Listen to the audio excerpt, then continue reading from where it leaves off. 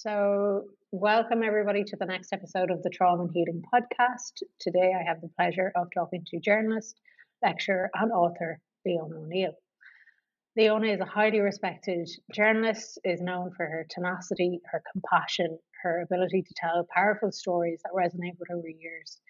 She has a deep commitment to social justice. She has used her platform as a journalist to shed light on issues that matter the most to the people of Northern Ireland. Over the course of her career, she has covered a wide range of topics, including politics, crime, health, and education. She is particularly passionate about issues that affect the vulnerable. She's a tireless advocate for victims of domestic violence, sexual abuse, and other forms of trauma. Leona has now become a passionate advocate for promoting safety in journalism and improving mental health within newsrooms. As now head of undergraduates in Ulster University, Leona plays a crucial role in shaping the future of journalism by educating and mentoring the next generation of journalists. Welcome, Leona. Thank you so much for coming along today. How are you doing? I'm doing great, Clodagh. Yeah, it's nearly Friday. So Yeah, you're nearly there. it's not Monday and it's nearly Friday. So yeah, I'm doing good. Yeah. Good, good. Okay, so for people listening that are interested and wanting to know, how did you first get into journalism? What inspired you to pursue it as a career? I always wanted to be a journalist from I was a little girl. I suppose my dad was very heavily involved in the civil rights movement here in Northern Ireland. He was a history teacher. And he had the funny thing of being in the history books that he was actually teaching from. And so he was really involved and loved the news. The news was constantly on in our house whenever we were growing up, really heavily involved in, what was happening. I always wanted to know what was happening. We were growing up, obviously, in the Troubles. So the news at that time was on every 6 o'clock in the evening.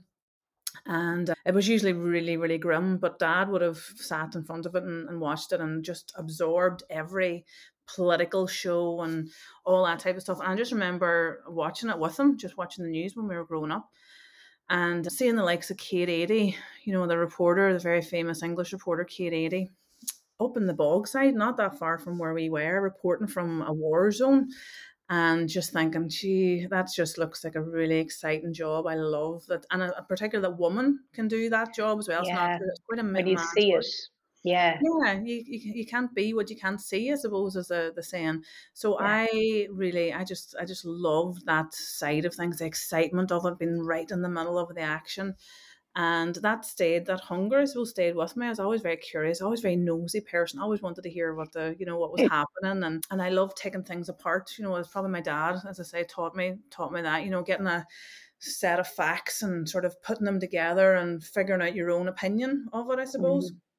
And yeah, and that stayed with me all through my teen years. And I suppose when you're growing up alongside the troubles and the news is happening on your doorstep every day of the week, and you want to figure out what's happening and who are the players in this situation, and Mhm. that kind of fed into it as well. And I suppose, yeah, that's really what it was, and that never left me. So I just, as soon as I could, I was away off to journalism school in Belfast and getting out there and doing the job, and I just absolutely loved it. It was a career I absolutely loved.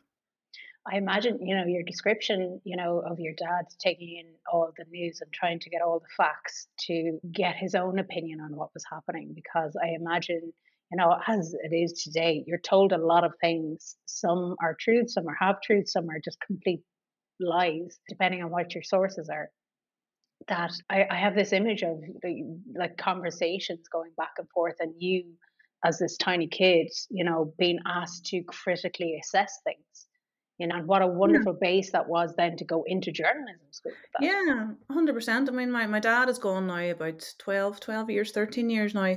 And we would have often, even growing up in our house, because my dad was so socially aware and aware of politics and aware of history. And it wasn't just, we were not the type of family that could just sort of look away from things and that doesn't bother me, or that's not on my doorstep, so I don't care about it. It would always make us think about how things impacted people. How did this situation here impact on the people around it? or even sort of, sometimes when you were seeing stuff in the news as well, and you're looking at really horrific kind of things that are happening, perhaps on the 6 o'clock news, and they're just on your doorstep. And Dad would always say, look at the people who are helping, look at the people who are running towards that, look at the ambulance workers, and look at the many people that are helping. So critically thinking things, yeah, taking things apart, 100%, and putting things in their place in history, Context. 100% as well, and putting context on things, and not just getting one side of the story. Dad always said that as well. If there's a conflict, even within the family, and brothers and sisters fighting when they were kids or whatever, get both sides. Nobody's in the right and in the wrong, and try and Yeah. find a resolution to that. But yeah, he was a really good teacher. He was a history teacher, but he's also a really good teacher of us. Growing up, Yeah. there were a lot of lessons there that I would still keep with me. It sounds like it was precious when you think about it now. Yeah. So, okay, so that stands to you then. So, I wanted to ask you. So, you've written a book in 2022. You co-edited a book, "Breaking Trauma in the Newsroom," which featured accounts from some of the most respected journalists in the UK and Ireland. And in the book, you gave your own account as a journalist and your experiences of trauma in the industry. Now, I've read the book, and it really opened my eyes. Actually, you opened my eyes to. I didn't I didn't see journalism through the eyes of the journalist. I just saw it through the events that I was being told, if that Yeah. makes sense. So, can you tell me, what has witnessing the news, how has it affected you?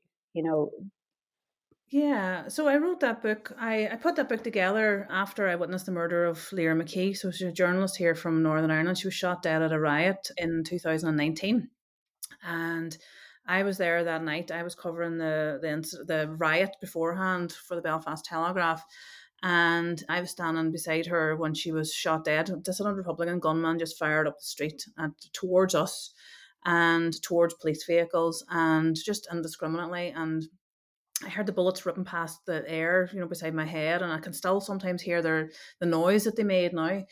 And she was hit and she fell, and we tried to help her. Unfortunately, she died. And that was a really traumatic experience to experience. And it stayed with me for a long time. Still, I don't think I'll ever, get some of the images out of my head from that night. But afterwards, I was harassed by conspiracy theorists who said it was a false flag, and local people who support the people who murdered her. And just, it was a really, really horrific experience, the whole thing. And it really broke me. And that's probably why it's called Breaking Trauma in the Newsroom. And yeah, so but I've been to a lot of counselling since, actually, Clodagh. And 3.5 years after that incident, I still couldn't talk about it without getting upset. And I realized, I went through CBT recently. Actually, it was really, really good. I went through it with there in November of last year, mhm. and it made me realize it wasn't just one incident that kind of tipped me over the edge. Yeah. It was a culmination of, and I think I was talking to you as well, about this sort of like this build Mm. up of layer upon Allostatic layer. load, it's called. Is that what it's called? Allostatic load. It's where those, it's death by 1,000 paper cuts, you know? Yeah. So it's a culmination of sort of traumatic stories and tragedies, and all the things that I covered over the years that kind of just built up, and they were never processed in the newsroom. And I realized, it was just when I was doing CBT, that sort of, that was what it was, and it wasn't just the one sort of thing. And I find it fascinating, this kind of marrying of psychology and journalism together that I have done over the last couple of years, Mhm, leaning into, experts like yourself and other people as well, has really opened my eyes. And you say you open your eyes to kind of what journalists kind of go through. It's mhm. really opened my eyes to what we did go through, and that the Yeah. newsroom's a really dysfunctional place Mhm, that doesn't lend itself very well to good mental health. So that's the whole process of doing that book and bringing together, I think there's 16 or 17 journalists in there, very well known journalists in there, talking about how they broke the news and the news broke them, and the different things yeah. that impacted on them. And it's not war zones, it's not kind of big dramatic things that have happened. Sometimes it's just like a murder case, or an inquest, or a child's murder, or something that just lands on them Yeah. and sticks with them, and just really just, tears at their soul, because we're only human beings, we're not robots, journalists. And sometimes I think journalists themselves think that they're robots or somehow superhuman, and none of this stuff will land on them. So yeah, it set me off on a bit of a path, I suppose. Yeah. So this path at the moment is the healing path, is it? Yeah, it definitely is. It's a healing path for me, I suppose. Excuse me, but I suppose I couldn't sleep for a long time. I had real problems sleeping. I know it was a trauma response now. I didn't know what it was at the time. I just thought I had insomnia because I suppose when you're coming from a journalistic perspective, you long think there's a historic kind of thing that you think that nothing can touch you. All journalists are the same. All of them are the same. Nothing can It's a culture within the newsroom, it 100%. seems. Yeah. Yeah. It's 100% a culture within newsrooms. Nothing can touch me. And if something does, there's something wrong with me, or I'm too weak for this job, or I should get out of this job and do something Yeah. else. And I really thought like that. I genuinely did. Even after seeing someone being murdered, I went to work the next day. I went to work the next day after seeing someone being murdered. And I carried on for a year and I worked myself into the ground because I suppose whenever I stopped working and I tried to sleep, the images of that night would come back and haunt Yeah. me, and but I thought that's what you're supposed to do as a journalist. You're not supposed to let anything touch you. You're not Mm. supposed to let anything bother you. You're supposed to just keep going and keep going and keep going. And yeah, so I am on this journey now. And I suppose when you're in a newsroom, you can't sort of admit. A lot of people find fear in admitting that there's something wrong with them. Mm. They think that if I say I was really impacted by this story, then someone will take me off that job and put me onto somewhere, Mm. maybe sport or something And else that's see not me as as less. yeah, seems less kind of traumatic. And if that's your job and what you're good at and stuff like that, you don't want to be taken away from that. So there's a sort of multi-layered fear there. And I'm out of the newsroom now. I'm working in academia and I'm guiding new journalists into the field. So I felt in a safe place. Firstly, I felt in a safe place that I could actually talk about this without fear of losing my job or fear of being put on somewhere else. But also, it's been a real learning curve for me because when I look back at some of the stories that I covered, really horrific stories. I mean, I'm talking about, ones where, some Saturday a family of five are killed in some kind of accident, children and everything. Mm. And covering that all day and listening to the horrific details and the harrowing reports of the eyewitnesses and the people that tried to save them or whatever. And then coming back to your house and trying to be normal, trying to be a normal, it's, And you have this record telling you you're not yeah, supposed to feel anything about what you've just witnessed. no, you're not And allowed to. it's such a human response to I know. feel empathy, compassion, Yeah, pain for another human having to go exactly. through that. And you're not supposed to feel that. You're supposed to, in one way, you're supposed to feel that because you want to be human and you have to tell a human story. But in other ways, you're not supposed to feel that because it's such a confusing mess. Is any wonder? It's almost like you need to have a switch. It's like the Yeah. spigot needs to be turned off. You've turned it on enough to tell the story, and now you need to be able to turn it off. But that's just not how humans work. Not how humans work at all. And I do get the switching it on when you go out. What I used to do, if I left my doorstep and going to do a story, I would put the emotional barriers would go up and they would be protecting me from anything from landing on me. Mm, But I would make sure that I was human enough that I was able to tell that story. I'd let just a little enough. bit in that I was able to tell that story. But I think it opens up an interesting thing these days. There have been certain cases in the news recently where journalists have been criticised for being cold, cruel, heartless. The headlines are heartless, the stories are heartless, all that kind of stuff. And when I look at it from a journalistic perspective. This is the world over, not just here in Mm, Ireland. But I look at it from a journalistic perspective. Those journalists have probably shut down emotionally because they don't want any of that they stuff to have land to. on. They Yeah. have to. And it's particularly if they're covering a story that maybe lasts for 10 days, 20 days, 3 weeks, a month or whatever, and they're engrossed in that and they're consumed by that every single day and the details.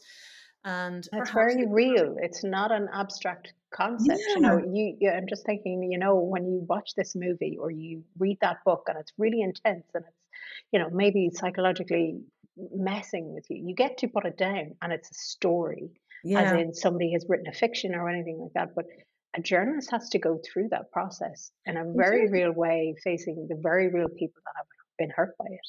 Exactly. And then they have to leave that and go home and try and be a normal human being or go back into a newsroom, which is not supportive, which is not comforting environment, which is not, listen, that was an awful story you covered. Are you okay? It's Yeah, get on to the next story, on to the next one. The deadline for that one is 2 hours time. You need to get on it. So it's a really damaging kind of dysfunctional world, I suppose. And I don't think people understand, as you say, you're leaning into these stories. Journalists walk into these really harrowing incidents, and they're absorbing all this grief from the bereaved and the bereft, and and they're also absorbing perhaps like abuse online, or maybe there's hostility in person, and And then there's they no, have their own personal life, by the way. yeah, I know Anything nothing. that's happening in their life. Yeah, and they're expected to just be these absolute immune from anything, Machines. superhuman machines. They are. And the people who are the worst at thinking that are journalists themselves. I thought that Mm. myself. A week after seeing someone being murdered, I was at the funeral of the person that I saw murdered, and a month later, I was flat out at work. I didn't even take a day off. I couldn't sleep for a full year, and I got up and went to work. And I was the worst person at disregarding my own well-being, because everybody, I suppose, in newsrooms disregards it anyway. We're not worth sympathy. We're not worth caring for. That's a way that it One maybe of the it's. things that stuck out when I was reading your story in the book was you sitting in the car. You had come home and you were unable to get out of the car and go into the house. Yeah, I find that, I don't know why, that was the heartbreaking moment for me, because that's yeah, where, had somebody been able to meet you, had that been able to get, crack through it, going, this is what just happened to you. It's yeah, okay to not go in the house, or it's okay to not want to go mm, into the house, or feeling what you're feeling.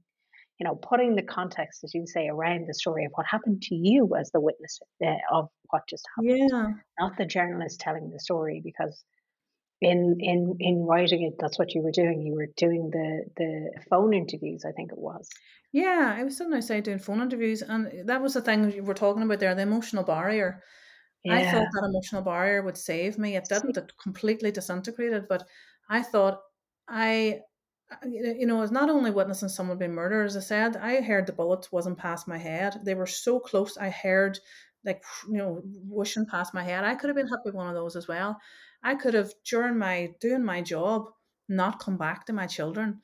And that really, and then going in and seeing them sleeping in their beds, knowing that maybe an hour or two beforehand, their lives could have just been completely destroyed because some idiot fired a gun up the street at a riot. And that really, I couldn't get out of the car. I didn't want to get out of reporter mode. In reporter mode, Yes. you're you're safe. Nothing touches you. You're kind of almost distant from the story. It doesn't. Nothing lands on you. But in a case like that, I mean, I remember when You I are was. the story. Yeah, you're part of it, I suppose. But I remember I was filming bits and pieces of the riot and stuff like that. And before Lear was hit, I went out of reporter mode. I had my phone when I was phoning an ambulance. I was talking to the ambulance. I had no thought of, I need to video this. I need to record this. I need to interview people. I went from reporter to human being, and sort of, if Mm, that was someone that I loved, I would want them of to be helped. course, yeah. And it was that kind of confusing sort of thing. And in fact, afterwards, in the weeks afterwards, there was one very well known reporter, veteran reporter, I suppose, asked me, "Why didn't you film that? That was the best bit. That was news, and you really let the side down by not filming that." And I just thought, like, Oh gosh, I Leona. must have. It was such a confusing time, but I remember being really hurt by that. Sort of like, I was just a human being helping another human being who was in bad shape, and of course, I'm not going to film it. Of course, I'm going to phone an ambulance and get them help. The story's not the most important thing there. The story's not the most important thing ever. Helping someone who's hurt is, top priority. Yeah, it shows the protection there of, I have to be that far removed from what's happening even in front of me. You can't be I so know, far I removed when know, it's yeah. happening right in front of you. It's just your human instincts kick in. For some people, they do. For other Yeah. people, perhaps they don't. But that's not the type of person that I am. So, yeah, it's a very weird world. It's an ongoing process. It's a difficult and ongoing process dealing with any trauma, no matter what happens to us in our lives. Can you share some of the ways that you have coped, or what has helped you in processing your experiences? Yeah, to be honest with you, I didn't cope very well for the first year. Not well at all. All I did was, I suppose, I had PTSD, and I didn't realize I had PTSD. But whenever, I suppose, some of the PTSD responses, when I looked them up, I just turned into a workaholic. I worked day and night all weekend. Any work coming up at all, I took it because I didn't want to. I didn't want to sit and think about Stop. stuff. So I didn't want to stop, because when you stop, the images will come back. So some people lean on the drugs and alcohol and dangerous behavior, whatever. I just leant into my work, and I just exhausted myself. I worked to the point of exhaustion because I couldn't sleep as well. And I just was in denial. You know, things can't impact on me. I'm a reporter. I've been a reporter 20 years. Things can't, nothing's going to impact on me. So I kept going, and I really was not well. I really had panic attacks every single day. My anxiety was absolutely through the roof, to the point where I was hyperventilating in my car at times whenever I was going out to jobs. Or, I remember one particular time I was sitting in the car, and there was something happening up the street, and a police van drove past me with the sirens on, the same sirens that they'd heard Mm, that night. And I don't know what happened. I just started hyperventilating. It was just a trauma response. It just yeah. brought me straight back to that point. So I didn't handle it well at all. And then I suppose lockdown came, Mhm. and everything stopped, and everything was quiet. And I had to sit with that. I had to sit with those images, and I had awful, awful nightmares for about a year and a half. But I just had to sit with it and during lockdown. And I think it was that point that I thought, this is not normal. This is not a normal thing, that a person doesn't sleep for more than 2 hours a night, or that a person wakes up 20 times a night gasping for breath, thinking someone's going to kill them, or that a person can't go out into even the supermarket without having a panic attack, or thinking everybody means them harm. But in So, actual fact, it is a normal response. well, it is a normal response when you've been traumatized, but I mean, Yeah. I didn't, It's I not an thought, okay response to go through on your own without no. context again. Yeah. But then, so I sought help then. I just reached out. And I found it very difficult to get help, actually, because obviously we're in the middle of a lockdown, there's more important Yeah. things people were doing. So I reached out to some journalism charities, and I said, listen, I don't know. Do you do this type of, do you deal with people who have dealt or have had these type of experiences? And one particular one got me set up with some counselling with a person who deals a lot with journalists who were in war zones and stuff like that. And she got me through just talking to her online. We were all still in lockdown, talking to her, Mm, just talking, because I mm. couldn't talk about it. Anybody that even brought it up to me in that year and a half, I couldn't even speak about it. I couldn't even look at that girl's face on the paper. Anything that came on the news, I switched it straight over. I didn't want anything at all. I didn't even the word, even the girl's name.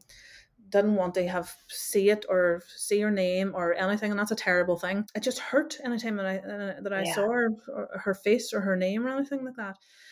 So talking about it, being able to talk about it, and to be honest, I cried an awful lot in those Mm, counselling sessions, and I suppose, crying is healing. That's yeah. one thing that people have kind of said. I I had to deal with it a lot myself. The doctors were not available, I suppose, for these type of things, and Gosh, I it's didn't quite really. isolated It again, was isolating, yeah. Yeah. But I leant into yoga. I mean, I absolutely love yoga, and I found that it really centered me. I Hmm. did. I looked things up, meditation, crystals. I wear crystals around my neck and they ground me. It's probably a lot of woo woo, but I've Whatever works for you. whatever works exactly. Yeah. And I talked to people. I talked to other journalists. And in fact, the book Breaking Trauma in the Newsroom, that really helped. I found a tribe of people Yeah. It's just, who, yeah. yeah, they had a similar experience. Not similar, but in different sort of ways, but they had the similar pain, and they had the similar kind of fear about talking about it, and they had a similar kind of fear about showing their vulnerabilities, and we all did it together.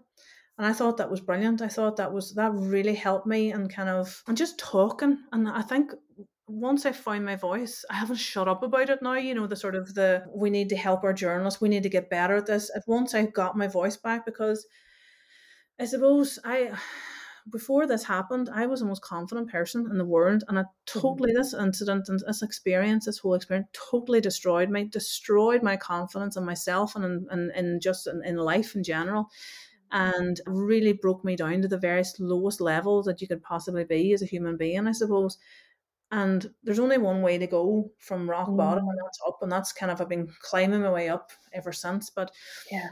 just talking, I think, is probably the best advice. Talk to people, because other people will probably have experiences not exactly the same but similar to yours, and they might have Mm, ways they help. Talking, yeah. yoga, meditation, and just my kids, and to myself with beautiful, comforting things, comfortable things, familiar things, and sort of leaning into those kind of things. So yeah, Coming back into safety because it yeah, really was not safe at that yeah, time. What your experience was really, you know, it was life threatening and a life was yeah. lost. So having to come back, your body having to come back into that safety, needing to come back into that safety.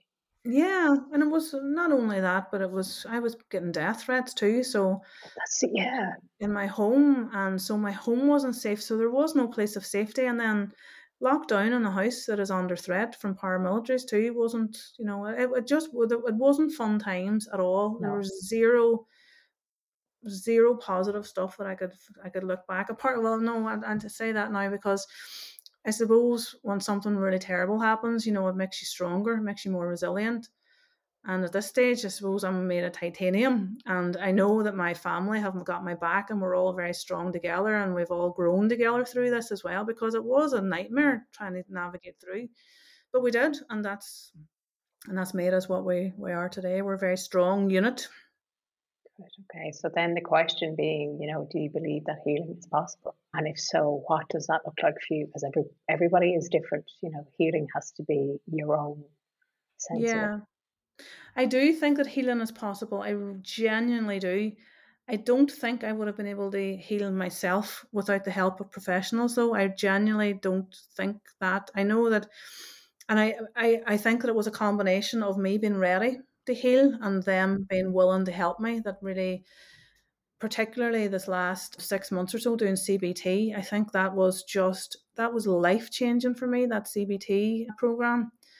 It made me kind of sit with my pain, and the therapist sat with me through that entire process, and it was really really hard. But when I came out the other side of it, I genuinely feel like a different person. I feel like the person that was 4 years ago was that person, and that whatever she was, journalist and what have you, I feel like a different person now, and I feel kind of like, not that this happened for a reason, because it was an awful awful experience, but I have healing has allowed me to see that I need to do something. I need to find some light in this horrible sort of darkness that I am kind of emerging from, and use it as fuel to help other people. And I think that's part of my healing. Healing for me, and I don't know, maybe it's just the type of person that I am, wouldn't be me sitting doing yoga and just keeping it all to myself.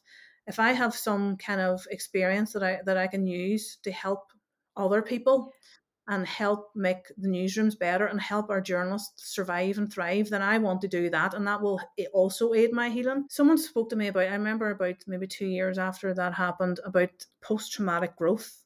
I was in the Yes. throes of PTSD at that time, and I thought because he said to me, I remember, I can see the shoots of post traumatic growth with you. And I thought, no, you can't, mate. No, you absolutely, there's nothing grow with me at the minute. Yeah. It's all kind of, it's all still very consuming, and I could very very rarely see the positive side of life. Mhm. But he said, no, I can see some of those things happen. And it was because I was talking about the book and I wanted to make things better for other people and I wanted to share stories and get other people to talk. But I just thought that's helping me. And I didn't realize it Mm. was going to be helping other people as well. It was So huge. yeah, and so the post traumatic growth, I can definitely see that now. I can definitely see that in myself now, and I've emerged from this nightmare, I suppose, a stronger person and someone who will never have their voice taken away again by people or broken down by people. And I'm going to fight other people's corner as well. And even if they don't want me to fight their corner, because people keep saying, like, you keep going on about mental health and newsrooms and you're going to Yeah. create snowflakes and stuff. And I think, I don't care what you say. Yeah. Perhaps you're not in a place yourself to kind of recognize that it's quite a dysfunctional environment, but I'm gonna just ploy on here myself and make it better. It's because you understand it. It's Yeah, because you know what trauma is, and we all know what trauma is to a certain extent, but your understanding goes to that deeper level. You have an experience with your years of experience as a journalist. You know what's happening within the culture of it. And now, as the course director for undergraduates for university, how has your perception changed of trauma over like the last 4 years? So, like that, as you say, post traumatic growth, but from start of not wanting to stop to now, actually, I have fuel to make a difference. Yeah, I'm responsible for a lot of students. I'm responsible. They look to me for guidance. They look at what I'm doing. And I suppose with regards trauma, and I know the environment that those folks are going into, and it can be tough. And some of the stories they're going to be covering will be tough, and the support perhaps will not be there because they're going into sort of places of work that I perhaps worked in myself. So I know that I have to make things better for them, but I know as well that they're looking at me about how I behave. And if I hid the fact that I struggled with something, that I wasn't human, and that something traumatic happened and it didn't affect me at all, I'm absolutely fine, then they would feel fear about maybe saying something impacted on me or something landed on me or whatever. So I have to be very careful about how I behave. And I say to them in classes, we do classes on resilience. I say to them, I had terrible anxiety, awful anxiety, I had panic attacks, I had insomnia. And they look at me as this person who, well, I hope they do anyway, that has it all together, that comes to class and does their class, and I'm a professional person. I'm the head of the department, and I've got it mostly together. But also on the side, I also have, Just the there's humaning piece. yeah, there's a human element there, and I've also got sometimes my anxiety flares up, and while I'm still teaching and whatnot, or sometimes things trigger me, or Yeah. sometimes when there's things happen in the court case and it really just like sort of winds me back. Sometimes I have an insomnia, I come into class and I'm yawning a bit or whatever. I want them to know that don't let people dehumanize journalists, don't let people disregard journalists. You're just as worthy of sympathy and care and support as any other profession, any other person.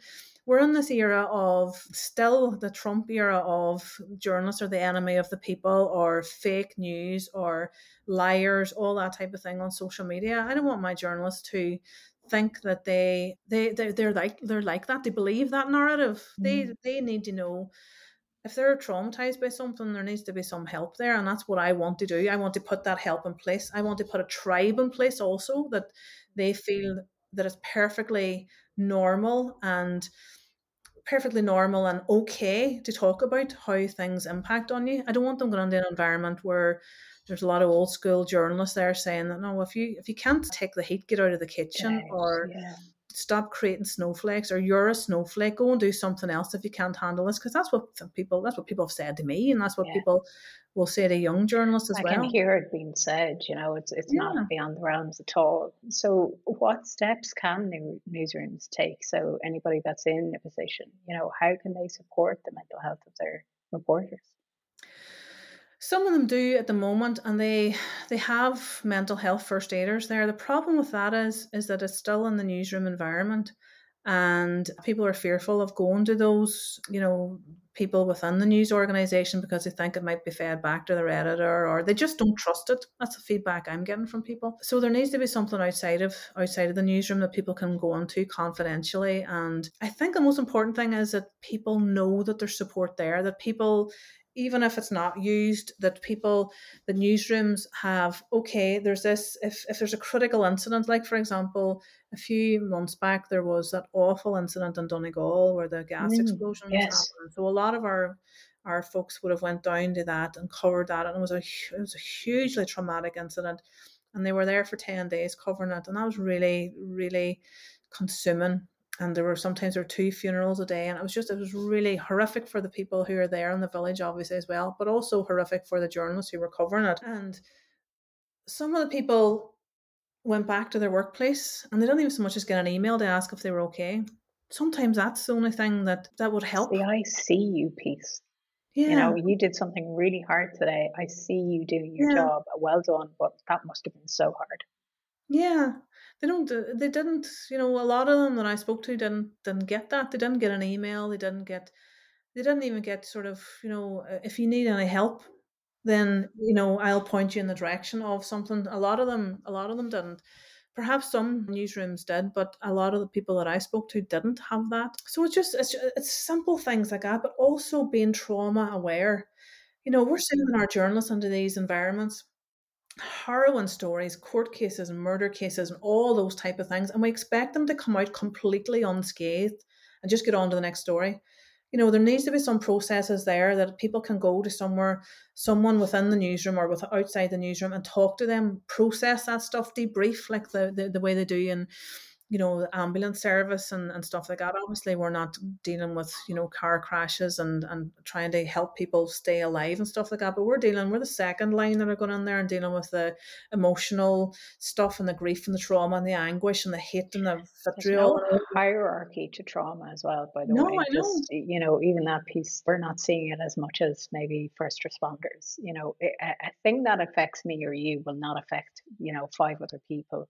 And a thing that affects them will not affect us. Whatever it is, it is. That's the part of trauma. It doesn't discriminate.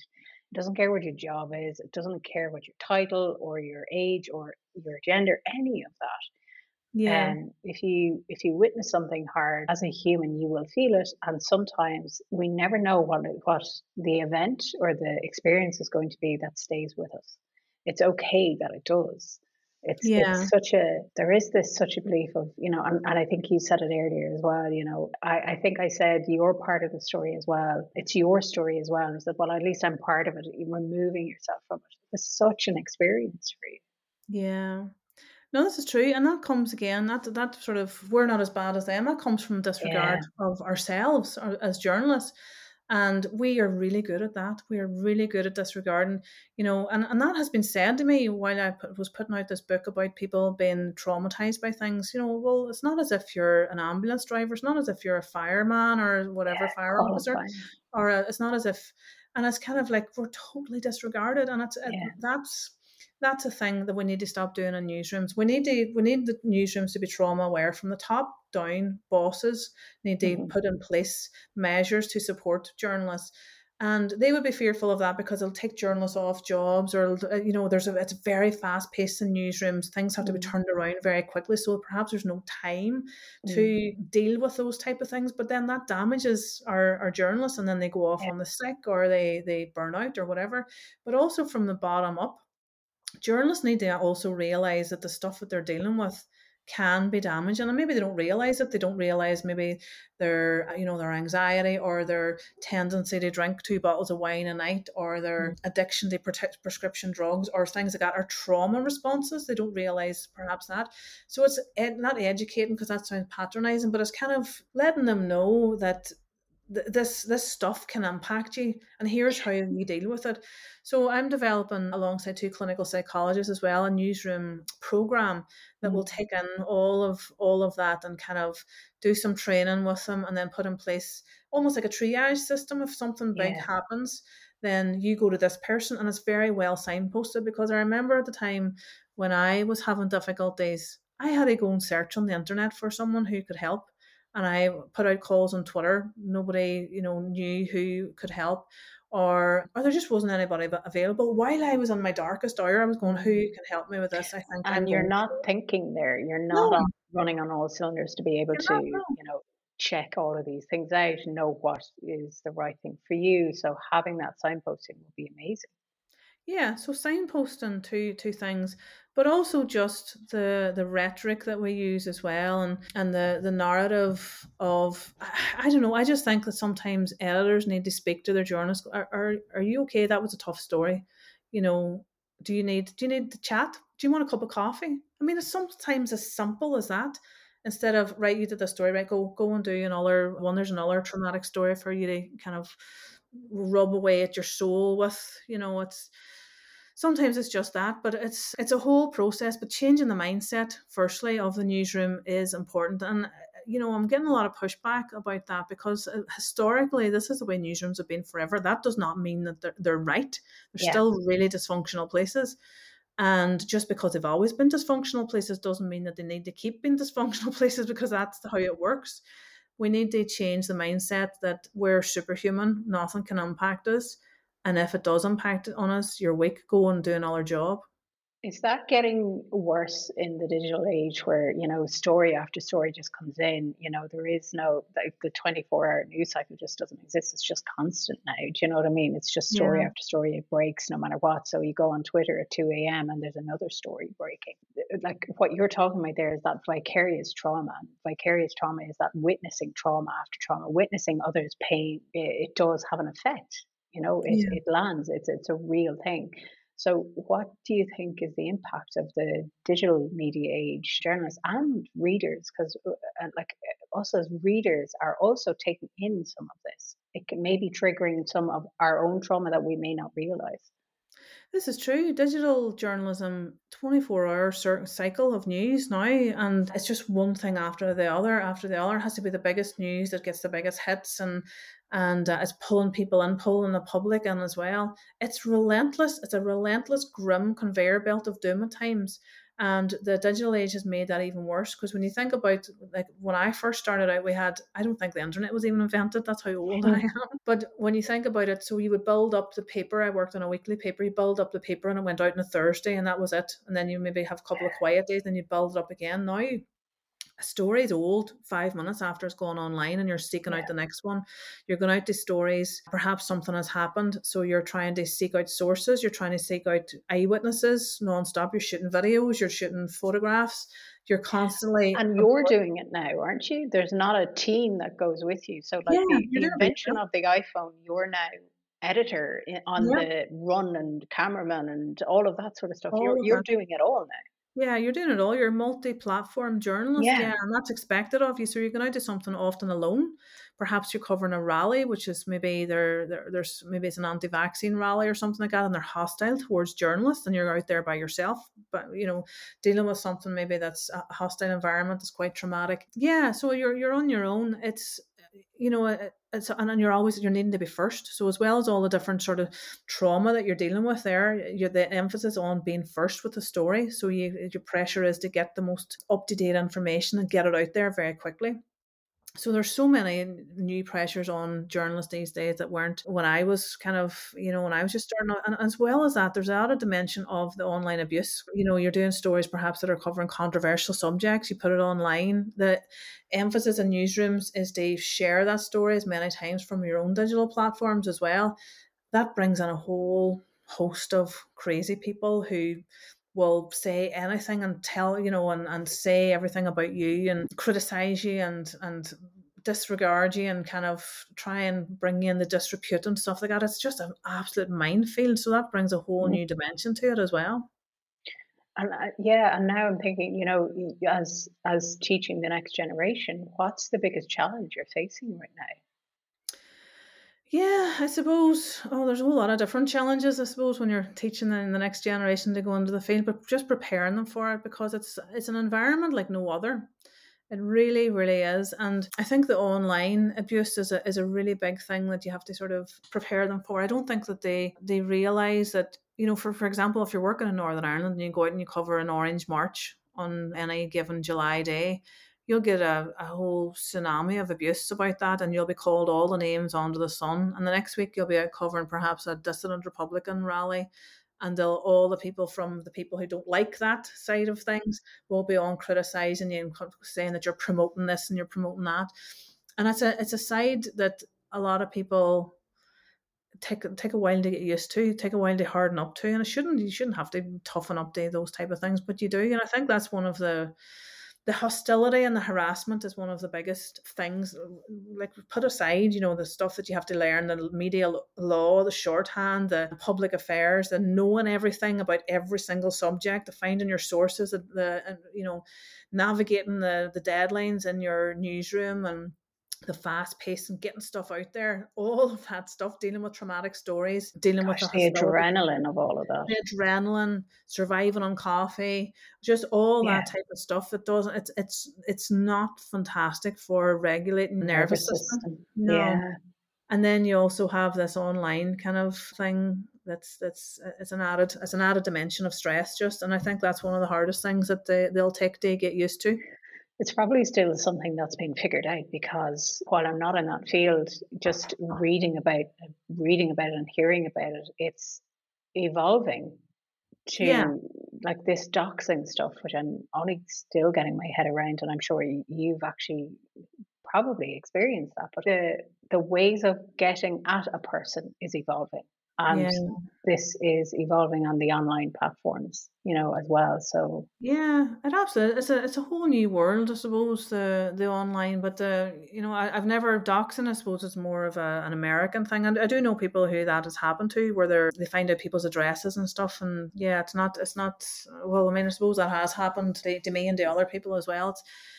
And people can get information from me online. I don't, and I've told my students this as well. I don't put any photographs of my kids online. I don't put photographs of where I'm at online. If I'm, how you, whenever you're an ordinary citizen and you go out to a restaurant or whatever, and you maybe share a picture of your dinner and you post wherever you're at, I wouldn't do that, because you don't know whose yeah, favor you're not in this week for because of a story that you've written, or who means you harm, or who hates journalists, or who's nearby that that maybe you've written a court story about sometime and they don't like it. Or so I would always make sure that from the get-go, from when they're in journalism school with me, that they're conscious of their safety the entire way through, not only their physical safety but their mental well-being as well. But yeah, it's tough going, and it's a whole keyboard warriors are just, mm, they give journalists such a hard time, particularly female journalists. They seem to attack female journalists more than male counterparts, and I've been at the rough end of that a couple of times. I remember one time, it's not doxing, but I remember during that whole Lear McKee conspiracy theory thing, someone posted a photograph of me. Someone sent me a photograph of myself in a coffee shop by myself to tell me how close he was able to get to me. And I thought, Jesus. that's, I was sitting with my back to him and he took a picture from behind. And that's frightening. My Mm, friend of mine, Trish Devlin, she was sent a horrible message to say that she went to her grandmother's house. She had just had a baby. She just had a baby boy. And she yes, went to her yeah. grandmother's house, that they would rape the baby. It's horrible, that level of abuse that you don't even think. I know that I say things to my students and they think that's not going to happen to me, but Mm, sometimes it these are can. very real things. It's a very real thing, and so I try and prepare them for that. And it's probably one of the nastier sides of the job in this modern era. What are the good sides? Because it sounds there's a lot of There's a trauma lot and of a lot bad of things. disruption to the nervous system. Yeah, But you've written some great stories and shed some light on issues that maybe would not have been heard about. So there's that side of it too. There's an there is. altruistic, I think, side of it. Would that be Yeah, fair? there's a really good side to journalism. It's a brilliant job. I mean, it makes you feel so alive when you're doing it. It's fantastic, and most of the job is very positive. I've done stories with people who perhaps were trying to raise money for a child who needed treatment in Germany or whatever, and I've written a story and they needed £30,000 and they've raised it within half an hour of the story going on, and that's helped that child. Or I've done stories. You can really make a difference as a journalist. I've done stories about people needing cancer drugs that were available in England weren't available here, put pressure on the government, and the drugs available here, which prolonged people's lives. All that type of thing. You shine a light in dark places. You can give a voice to the voiceless. You can really make a difference in your city, in your community, in your country, and in the world with journalism as well. You can hold people to account. You can hold people in power to account. It's all good. Also, you get talking to politicians and presidents and pop stars, and the places you go to is not, you get to go everywhere. I don't think I've ever bought a ticket for a concert. I always got press passes, or you get Go to into witness. it for the press pass. You can get to witness history unfold before your very eyes, and Yeah, not many people get to do that. It's a really special, interesting, vibrant, lively, exciting job that is like no other. yeah, And I wanted to continue like that. I want our journalists to be able to survive and thrive in this environment and yeah, not burn out with the stuff that maybe tags yeah. along at the end is not so great. I would like them to enjoy it and really love this job. It sounds like you're trying to safeguard it rather Yeah, than, this yeah, journey, as you say, you're just making them into snowflakes. You're actually safeguarding what you love. yeah. Yeah, 100%. Definitely. That's what I want to do. I don't want people to burn out. And I know people that have alcohol problems and drug problems. I know people have taken their own lives. I know people who have really bad mental health. I know people who've had breakdowns. It doesn't have to be that way. Yeah, It only takes a wee bit of support. And when people are, you can't wear people down with stuff and just sit back and just say it was always like this in the newsroom. And if you're not tough, you can't stick it out, then go somewhere else. You can't be like that. That's, it's a really, really good job, and there are some fantastic journalists that we just need to keep going and keep supporting and keep, because they're the ones that are going to shine the light in those dark places. Some of those Yeah, people that maybe are have burnt out, you don't know what they would have done. We need those people. We need journalism. We need journalism to society going. honest. Yeah, honest, exactly. Yeah. So tell me then, so any journalist that's listening, and I think anybody that's listening, so having listened to your story, what you've gone through, and what we've just highlighted here today, and the effects of trauma, they might be recognizing themselves in this. And what steps can they take to reach out for help and support? So I suppose one, in the journalist point of view, where could they go? What resources or advice could you give them? Yeah, well, we'll have our program hopefully ready by May. But in the meantime, there are some really fantastic journalists who are doing amazing things out there. Hannah Storm, if you follow her on Twitter, she is part of Headliners Network, and they do some fantastic stuff about journalism and trauma and just everyday kind of newsroom stuff that will help you. Even so much as it's not just journalists, it's all media workers. Sometimes people are maybe filtering, particularly the war in Ukraine there, for example, they're filtering the pictures and the stories that are coming through from those Yes. war zones, and they're not journalists themselves, they're working in digital perhaps, and they're being traumatized by some of that. And they have on Headliners Network, they have really helpful tips about how to deal with that, sort of taking time away, turning the Do they volume have a down. podcast? They do, yeah. I was Yeah, on their podcast, yeah. I think I might have Yeah. listened to that podcast with you There on. So I'll put it's really, the links in. yeah, if you could, yeah, that'd be fantastic. So they talk non-stop about journalism and mental health, and Hannah really helped me. She gave me a lot of courage to speak about my own stuff. She had me on the podcast a couple of years back as well, and it's really helpful to hear other people like Clive Myrie and other really well-known journalists talking about how things have impacted on them. I think that's so important to hear that voice. I Mm, hear that well-known voice that you'll see on the 10 o'clock news, that night after you've listened to him talking about how, some of the things he saw in Ukraine really had a deep impact on him. mm, And humanizing journalists, that's really, really important for all those. So I would definitely point people in the direction of Headliners Network. They're doing such amazing work. And Hannah is just fantastic. She had PTSD herself, and she's a reporter for a long time. So just hearing voices like that mhm. help people to understand that they're not on their own. They're not, because newsroom can be quite isolating, I suppose, at times when you think that story really impacted on me, but I don't want to tell anybody else because they Yeah, might think badly, or they might think I'm weak, or they might whatever. But hearing other big voices talk about it, and it gives people a wee bit of a notion that they're not by themselves, they're not on their own, they're not going crazy, they're just a human being responding to something which is very traumatic. yeah. So, okay, so the journalists that are going through now, I imagine they're maybe 18, 19 years of age. If you Yeah. could go back and give yourself, your 18-year-old self, one piece of advice going into this, what would it be?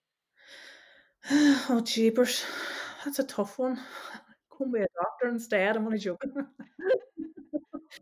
No, just stay true to yourself. Just stay true to yourself, and you'll not go wrong, because that's what I always did. Try and help. Do no harm. That's probably the best advice. If you only want a couple of words, do no harm. Just treat everybody in the same way whenever you're doing this job, and try your best.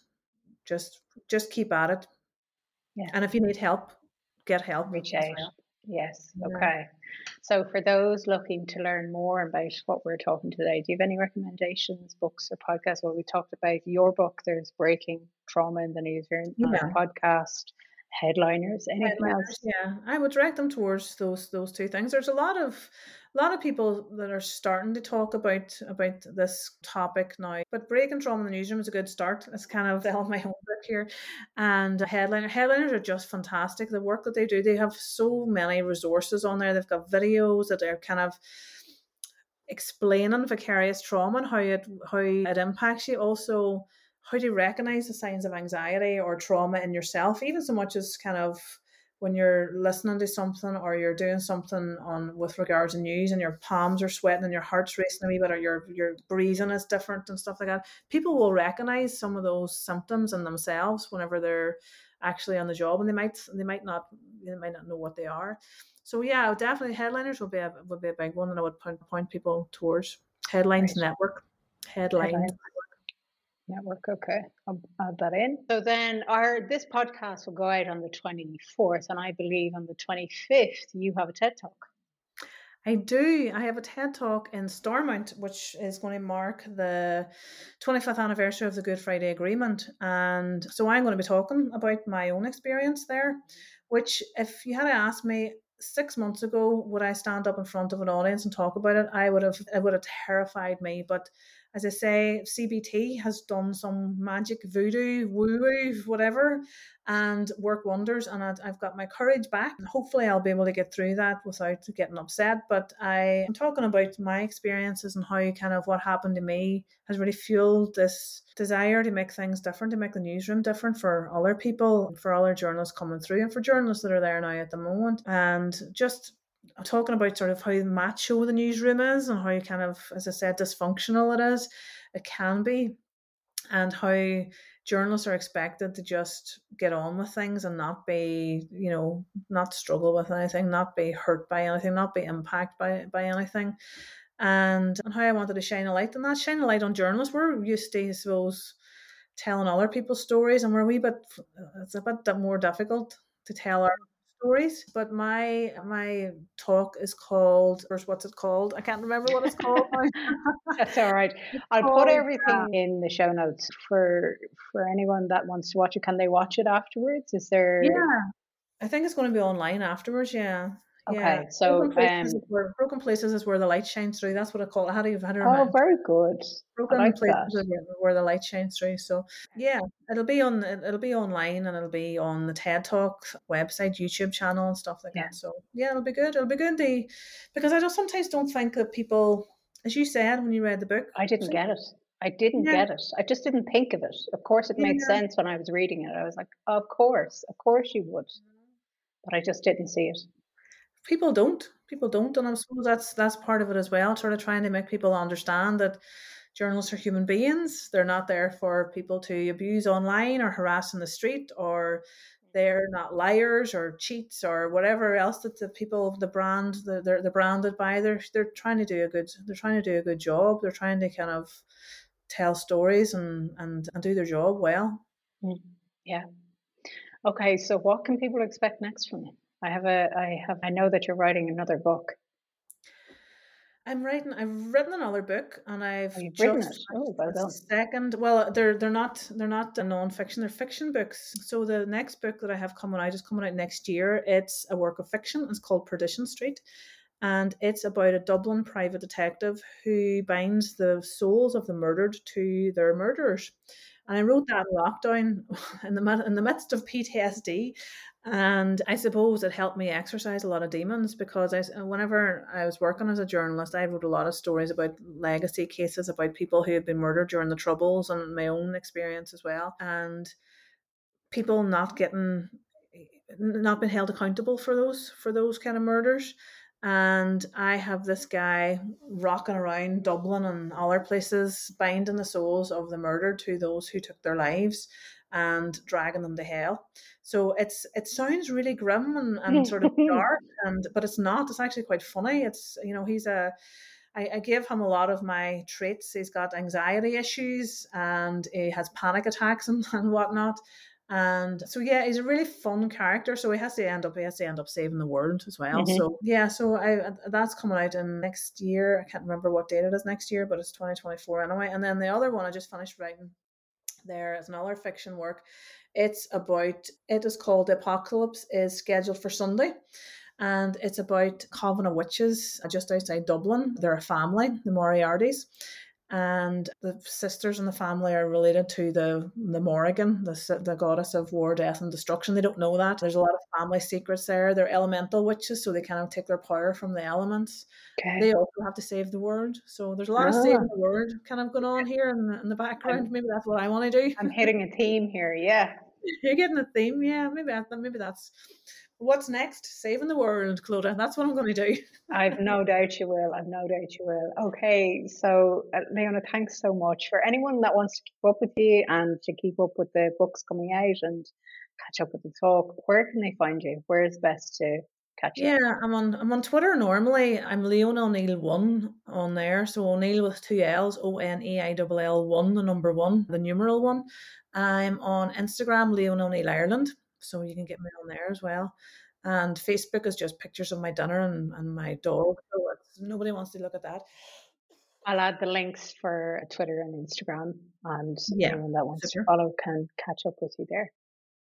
Thank you Great. so much. That was really enlightening, and I think a lot of people will get a lot out of that, and probably like me, have their eyes opened into the world of journalism and what you have to do to report the news. So, Yeah, and I can't wait to see what you do with this program. I think it's going to be really beneficial to yeah.